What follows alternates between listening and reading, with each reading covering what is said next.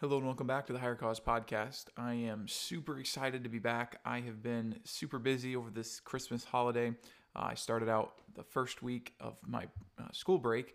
I went to St. Louis with Alex and got to meet his fam down there, and it was a great trip. I got to meet his youth pastor Tim, and we ended up talking I think for like 6 straight hours, and it was just a really good time, and just getting to spend that time with him. And also getting to spend it with Alex and just catching up. During school, sometimes it gets a little bit crazy. I know for both of us, taking a lot of classes right now. And so getting to just get away and talk was really encouraging and refreshing. But then when I got back, my grandma actually came from Alabama and to stay with us. So currently my desk and everything is being kind of taken up. So I haven't been able to kind of sit down and think through a new podcast. But God's been doing a work in my heart. And I think during this Christmas season, one of the main things he's done a work in my heart about was the assignment, I believe, that's given to every Christian. And I know that most of us have heard a Great Commission message, whether it's at our church at a missions conference, or we've just heard a pastor get up and preach on the Great Commission. But you see, I think that there's an urgency, even in the timing. I look around at what's going on in the world, and I look around at what's going on in even in our nation, and I see the more I see it, I know some people are doom and gloom, and they see it how the world's coming to an end and Biden is ruining everything. But really, I look at it as a great opportunity to share the love of God with people and to share the gospel. But you see that a lot of times that's not what goes on. And a lot of times us as Christians have failed, and I'm putting myself in that, have failed in our duty and our assignment that God's given us. So God gave us an assignment in Mark 16, verse 15. It says, "And he said unto them, Go ye," he's talking to his disciples, which if you're saved, that's you now included in that. "Go ye into all the world and preach the gospel to every creature." And I know this is a message, and it's really a truth that most of us already know. We should be going into the whole world and preaching the gospel. What I think in Acts, it gives us a good picture of what does that look like practically. What does it look like in our own lives in 2022, almost 2023 now? What does it look like to be a soul winner? What does it look like to go out soul winning and share the gospel?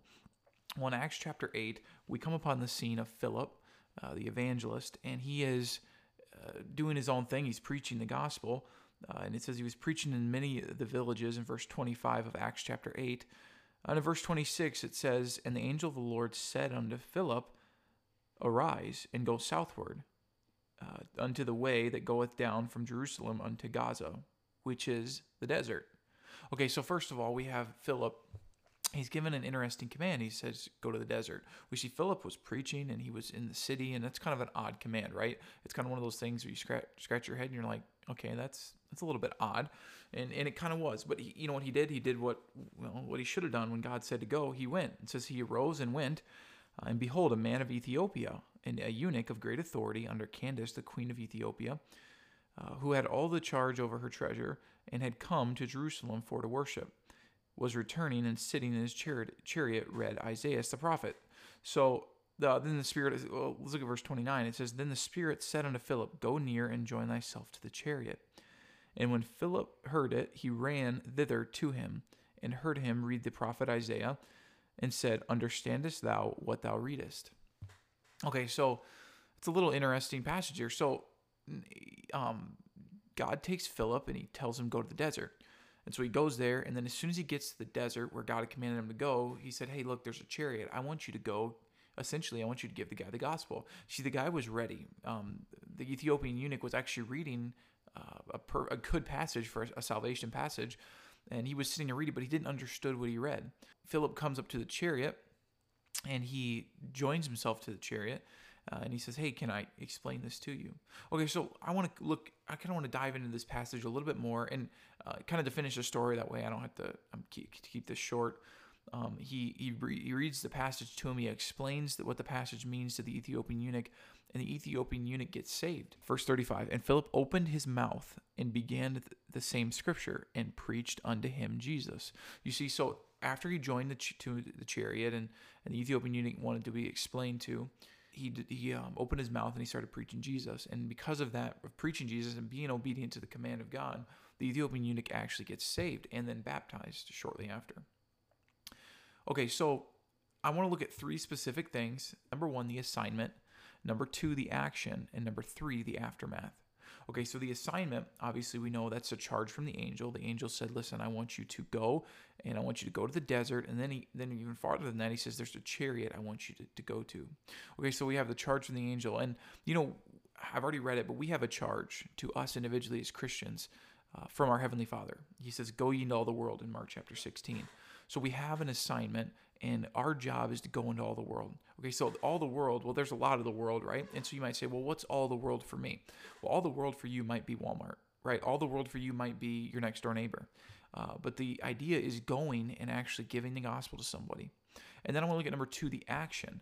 He took immediate action. It says he got up and ran. As soon as God said, I want you to go to this person, I want you to give the gospel, he got up and ran.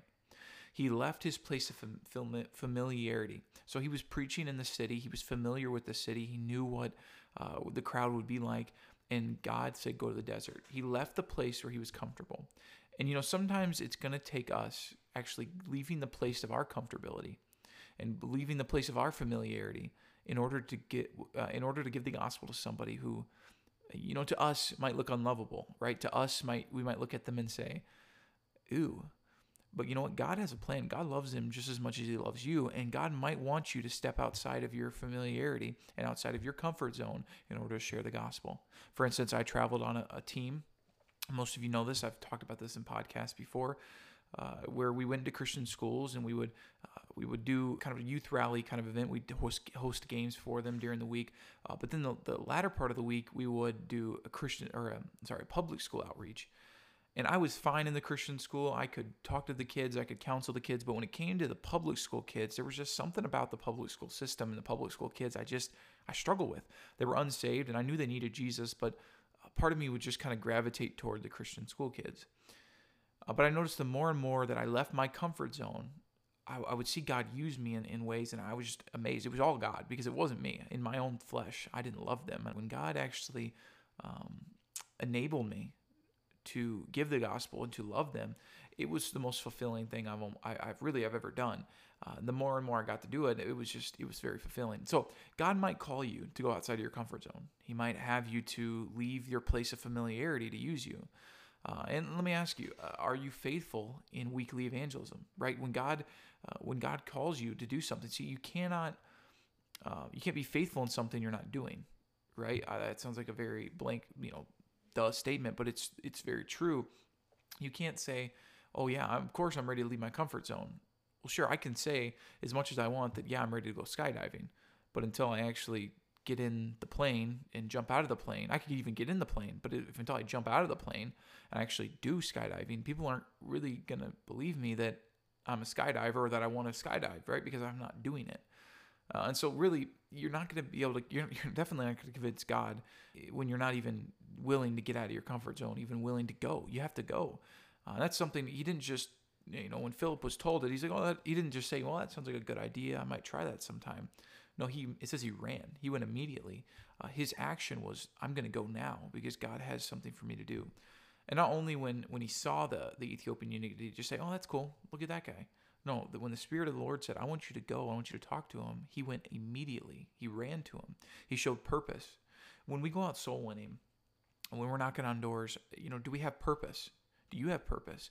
When you knock on that door, are you standing there saying, oh man, I really hope this person doesn't come to the door? Or are you rejoicing that God is allowing you to have the opportunity to lead somebody to him? Often, I know in my own life, when my first instinct is, oh, I hope they don't come to the door. And when I hear that bolt start opening and the locks start turning and the doors start opening, I start getting that nervousness. But I realized that the more that I was, reveling in my salvation and even thanking God for the opportunity and then just obeying the Spirit of God, there become a confidence there in soul winning, a confidence in sharing the gospel with people. One that, honestly, it's not one of pride, and it's not one I could even muster up because in my own flesh, I'm unwilling. And I don't want to do it. But when God's Spirit enables you, you can do it 100%. But you have to take the step of faith. and God rewards that step of faith. And so let me ask you, are you sensitive? So maybe when you're out soul winning, are you sensitive to the leading of the Holy Spirit, the leading of the Lord when He tells you to do something? Maybe you're sitting there and you're saying, you know what, I've never even heard the Spirit of the Lord. I've never even felt that. Well, there could be a couple of different reasons why that's so. One, maybe you're unsaved. Maybe you haven't accepted Jesus Christ as your Savior. And maybe you say, well, I have a clear testimony. I know I'm 100% sure that I'm on my way to heaven. I'll say, okay, well, maybe that's not the issue, but maybe there's a sin issue. A lot of times, sin will creep into our lives, and we unconfessed sin for sure, and things that we maybe don't even think about, but maybe things we do think about, things we definitely know. And the Bible says, if you confess and forsake, you'll have mercy. So there's an idea of even confessing those sins and even praying to the Lord, saying, God, if there's something between me and you, the soul and the Savior, would you bring that to my mind? And I've heard countless stories of people remembering, oh, listen, I had aught with this person. I had unconfessed sin. And so maybe one of the reasons why you're not experiencing the leading of the Lord is because of unconfessed sin, or it's because of sin maybe that you do know that's going on and that you're continuing in. It's sin that's plaguing you. And it's time to get that right. And it's time to confess that before the Lord. He's faithful and just to forgive you. And so one of the reasons why you might not be experiencing the leading of the Lord and his voice when He tells you to go out soul winning, or when He tells you, hey, I want you to give the gospel. And what we're talking about is really the divine appointments. And divine appointments aren't just limited to soul winning.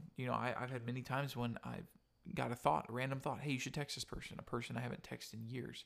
So I send them a text, and literally within a couple minutes, they send back, oh, thank you so much. That this is really encouragement. I needed this in my life. I'm going through a hard time.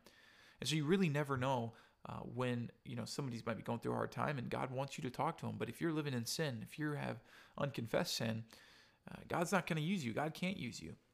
And so maybe you're not sensitive. Maybe you are sensitive to the Holy Spirit. And let me ask you, are you obeying that then? If you are sensitive to the Holy Spirit's leading, when He tells you to go out soul winning, or when He tells you to give the gospel, are you doing it? Philip did. Philip said, you know what, God, I'm going to do it. And God rewarded him. God rewarded him with being able to see, which is the aftermath. So we looked at the assignment, which was go ye into all the world. The action, which is immediate, run, get right with God if you're not, so that you can experience His leading. And then let's look at the aftermath. The aftermath was he got saved. God allowed Philip to see the salvation. Now, see, that doesn't happen every time. I've been out soul winning. I led my first soul to Christ when I was 12. And I've been out soul winning, I don't know how many times, but God's allowed me and given me the high privilege of seeing souls saved. And every time I see a soul saved, I know it's not because of anything I've done, because there's nothing in me that can save that person, right? But it's everything that God does. And we have to realize the power of the gospel. It talks about in Romans that the gospel is powerful. And if we can tap into that power, and it's not us, but it's all God. And so, the aftermath, what does it look like to go out soul winning? What does it look like what's the assignment? Well, the assignment is go, right? And when you go, and when you're sensitive to the Holy Spirit, God lets you see fruit. I was reading a book not long ago by a famous evangelist. If I named his name, everybody would know who he was. But he said in his book, he said, I don't ever go out soul winning without expecting someone to get saved, expecting that God will use me to see someone saved. Which was, at first glance, it's like, oh, well, haha, real, it's whatever, cool. But I think there's some power in that statement when we realize that we can go out soul winning with a confident expectation that God can save someone as a result of our obedience. And every time we take a step of faith, every time we obey God, God rewards that. And you know what? We might not ever see it. For instance, when I preached a funeral a couple months ago. I think I might have talked about a little bit about it. I'm not sure, but I preached my aunt's funeral. I got called by my cousin, and he said, "Hey, would you preach my mom's funeral?" And I said, "I'd love to." And so I was preparing when I was preparing my message, I was trying to kind of think through what God would have me to talk about, and God clearly led me to just a gospel message. And there ended up being almost 300 people there at that funeral. And I was really burdened because I knew that who was going to be there. There was going to be bikers, and there was going to be all kinds of different walks of life there. And I was burdened to give a simple gospel message. And so I went to John 3:16. I gave a simple gospel message and gave a simple call of salvation. And then I left the rest with God. But I remember that morning in my devotions, God clearly told me someone's going to get saved today. Now, I had a confident expectation going to the pulpit and preaching because I knew God was going to save somebody. But I told God, I said, listen, God, if you don't want to even reveal who that person is, I'm okay with that. And so going into it, I was not expecting to know who the person was that was going to get saved. I wasn't expecting God to tell me that, but I was expecting him to save somebody. And so anyway, I get done preaching and I go and sit down. I sat down next to my dad. My dad had to get up and he gave a last thought. And as soon as my dad got up, my cousin's girlfriend jumped up and ran down and sat next to me. And she looks over at me. She goes, I'm going to sit here. Is that okay? I was like, yeah, I don't care. You can sit there. It was kind of an odd thing. I didn't really think much of it. And she turns over to me. She goes, actually, I want to talk to you about what you said. It's like, sure. Well, you have any questions? And we went on. We proceeded to talk for probably 15, 20 minutes. I kind of gave her the gospel and again, and more in depth. And she bowed her head and trusted Christ as her Savior. And so when God clearly commands you to do something, listen, I didn't really think about preaching the gospel. It wasn't my first thought preaching a funeral. I was going to preach a message on, how to deal with loss and just realizing you have comfort in Christ. But when God clearly led me to, and even a simple passage is John 3:16, and I was obedient, God clearly rewarded that. And I'm not saying I'm something great or I'm this big example that you should follow. But what I'm saying is I've experienced it, and so I know that it's possible. It's kind of like when Paul said, but my God shall supply all your need. The only reason he could say my God will supply your need is because God had supplied his need before. And so all I'm saying is I know from experience that God, when you step out on faith, God rewards that. And when you listen to God and when you take the action and the assignment seriously, the aftermath is, people get saved, and God rewards that. So my challenge for you during this Christmas time, and I hope everyone had a great Christmas, is right now, in a world where they're trying to do away with Christ, the cancel culture is trying to cancel Christ. He will not be canceled, and Christ's word will stand forever, and God's sacrifice will stand throughout all eternity. And so during this time when Christ is trying to be canceled, I think there's never been a greater time on earth to give the gospel, to share the good news. The more I'm out soul winning, the more I see people are eager, people are thirsty, they want something. They're looking, they're searching for Christ. When we lift Christ up, when we go out soul winning, when we give the gospel to people, there will be results. Maybe I just need to actually do it. See, it's hard to be something you're not doing. You can't be a soul winner if you're not going to do it. If you're not actually taking action and going out every week, set up a daily time. You know what? Get with your pastor and tell him, hey, pastor, I'm burdened for soul winning. Is there somebody that I could go with? Maybe you have a friend who's, is a soul winner. Maybe link up with them and see if, hey, why don't we go out soul winning? Why don't we go hand out some tracts? And you see, handing out tracts is great. I'm all about it if that's where you need to start.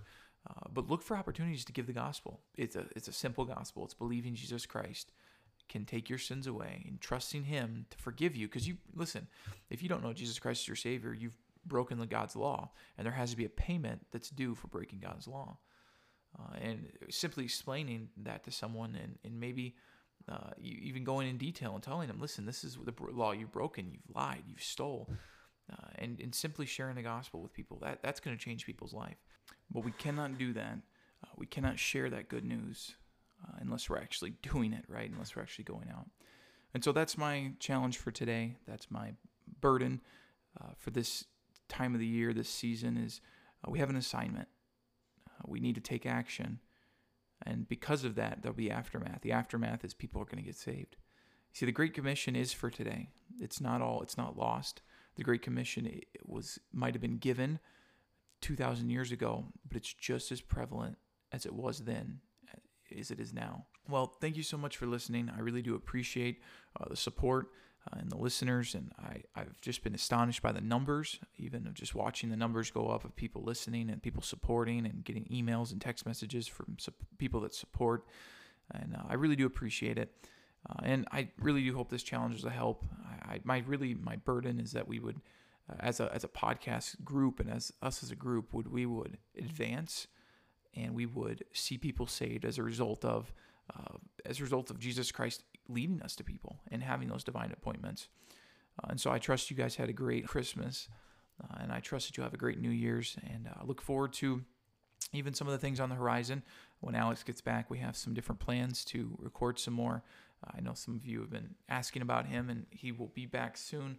But we do have some things on the horizon, and even having some new guys come on, and I have some other plans for that, and you have to stay tuned for that one. But really looking forward to it. But thank you so much for listening. I hope you have a great New Year's, and God bless.